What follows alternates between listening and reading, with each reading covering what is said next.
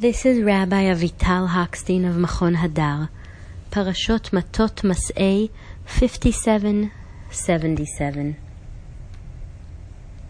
Between freedom and responsibility, between the needs of the individual and those of the public. The book of BeMidbar ends with a scene that seems at first surprising. There's no final moment of dramatic pathos, no glance backwards, nor any statement about the future. Counter to our expectations, BeMidbar's closing scene's tenor is of ungenerosity and limitation of the other. It seems to be motivated by fear and greed, and to lead to restrained freedom and restricted action.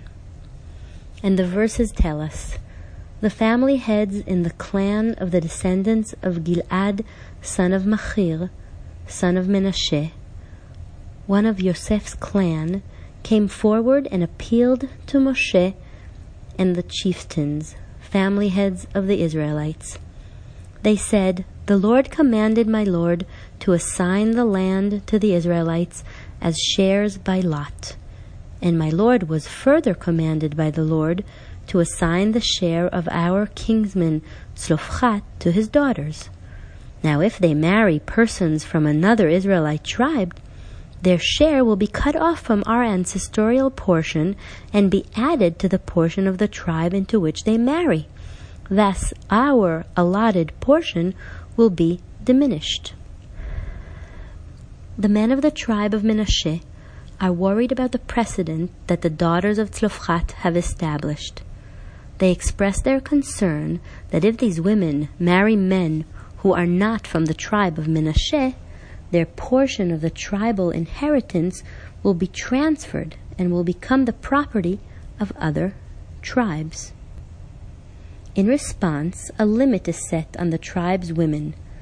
They must pay for the freedom they received by limiting their scope of action in one way. So Moshe, at the Lord's bidding, instructed the Israelites, saying, "The plea of the Josephite tribe is just. This is what the Lord has commanded concerning the daughters of Tzlofchat. They may marry anyone they wish, provided they marry into a clan of their father's tribe." Moshe limits the daughters of Tzlofchat's freedom of choice. They may marry only men of the tribe from which they themselves are descendants. As a modern person reading between the lines, I hear panicked voices here. Voices we have heard in modern times too, when the subject of equal status for women arises. What will become of our inheritance, the men of Menashe ask? And their ancient question resonates with contemporary questions that emerge regularly in our public sphere. Who will manage the home now? Who will care for the children? Indeed, gender equality demands changes not only in women's tasks and behaviors, but in the entire social order. It forces us to think in new ways about the entire division of labor. We can understand the men of Menashe's appeal to Moshe this way as well. In light of the daughters of Tzlofchat's precedent and the spirit of equality it propagates, the men of Menashe see that this is no mere private or one-time matter, nor a matter that relates only to women. A change in the status of the daughters of Tzlofchat, and in its wake perhaps of every woman who in the future finds herself in a similar circumstance, affects a broader and deeper change, one that touches every individual in the society.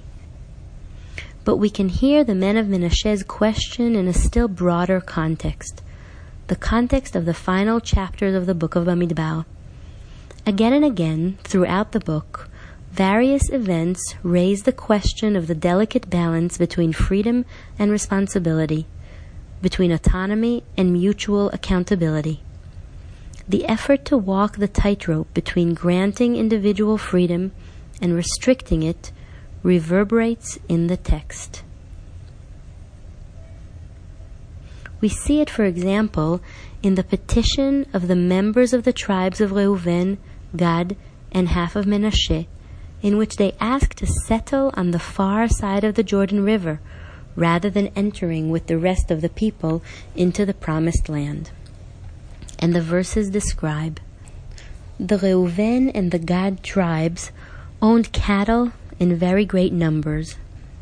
Noting that the land of Yazor and Gil'ad were a region suitable for cattle, the Gad and Reuven tribes came to Moshe, Elazar, the priest, and the chieftains of the community and said, "The land that the Lord has conquered for the community of Israel is cattle country, and your servants have cattle.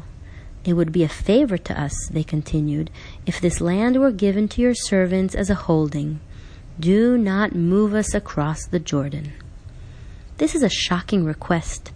It suggests disengagement from the rest of the people, an abandonment of the desire to realize the goal towards which they have shaped a 40-year journey. It may surprise us then to witness an effort to respond positively to this petition, to allow people to choose where they will dwell, even if it is outside of the promised land. How can we understand this positive response? And what can we learn from it about the daughters of Tzlofchat? The conversation about the petition of the 2.5 tribes is anchored in 2 different values that together can illuminate the positive response to it. First, there is a recognition that human beings are varied, so that an expectation of identity or uniformity is unrealistic and even unjust. The petition of the members of the 2.5 tribes flows from their uniqueness and their difference. The land that the Lord has conquered for the community of Israel is cattle country, and your servants have cattle. Between the lines of the petition of the 2.5 tribes emerges the claim that it is wrong to demand uniformity and to understand equality as the erasure of individuality.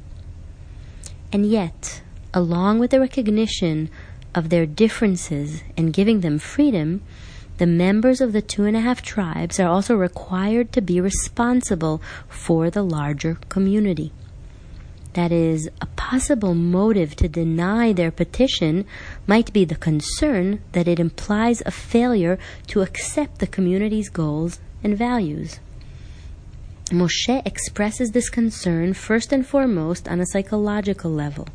And the verses tell us that Moshe said, "Why will you turn the minds of the Israelites from crossing into the land that the Lord has given them? And now you, a breed of sinful men, have replaced your fathers to add still further to the Lord's wrath against Israel?"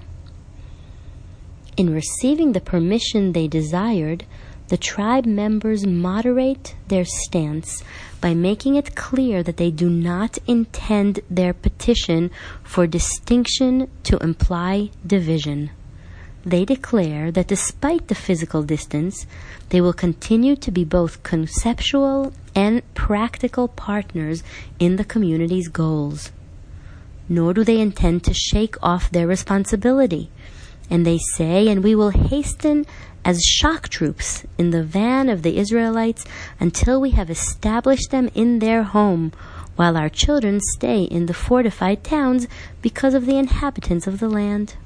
We will not return to our home until every one of the Israelites is in possession of their portion." The members of the 2.5 tribe received the freedom they wanted, but within a framework of limitations that does not release them from their connection to the community. And now we return to the daughters of Tzlofchat. The members of the 2.5 tribes ask to leave the collective. In a certain sense, the daughters of Tzlofchat also leave the collective and ask to become exceptional.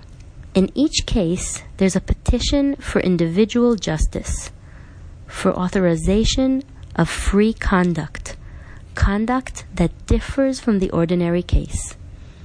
Each petition relies on attention to individuality, even if it's the individuality of minority that is not a mere handful of cases, 2.5 tribes or women whose families include only daughters.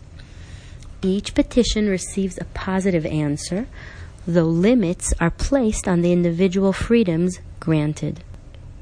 But there are differences between the cases too. Among other differences, the concern about giving the daughters of Tzlofchat their freedom to choose stems, apparently, from a concern about economic loss, while the reservations about giving freedom to the members of the 2.5 tribes stem from worry about the collapse of a national project, maybe even the national project. Moreover, the limitations on the daughters of Tzlofchat are fixed and relate to personal status, while the limitations on the 2.5 tribes are only temporary. It is worth pointing out one more central difference. The members of the 2.5 tribes identify with the collective goal, and because of that strong identification, they are willing to give up a certain measure of their own freedom, taking social responsibility and expressing mutual accountability. This identification is also a new basis for the collective's self-definition. In this case, the collective will include people who live in different places, not all in the land of Canaan. And so we learn that when an individual or small group from the community ask for difference or freedom, if there is a disconnect between them and the values of the community and its goals, the request may be part of a process of disconnecting and separation. But if the individual or group identify with the community from which they are asking to stray, and the community responds positively to the request, not only does the divergence become familiar, but through the process of accepting, the community itself changes. And a word in conclusion. From Moshe's conduct in these cases, we learn about the considerations that should be taken into account in rendering separate decisions for an individual or group within society. First, the book of BeMidbar reminds us that every such decision carries far-reaching social implications, even if they may not be obvious at first. Individuals or groups whose conduct is different from the ordinary course have an effect on the ordinary course itself. Second, the text reminds us that notwithstanding all these implications and the concerns they raise, we should not shy away from giving individuals and groups space for maneuver and choice. Human beings vary, and circumstances constantly change, and it's appropriate to relate to these differences within the system of society. Finally, they teach us about the need to balance these various considerations so that the majority and the minority can live alongside one another in ways that sustain both freedom and mutual obligation and responsibility. Shabbat Shalom.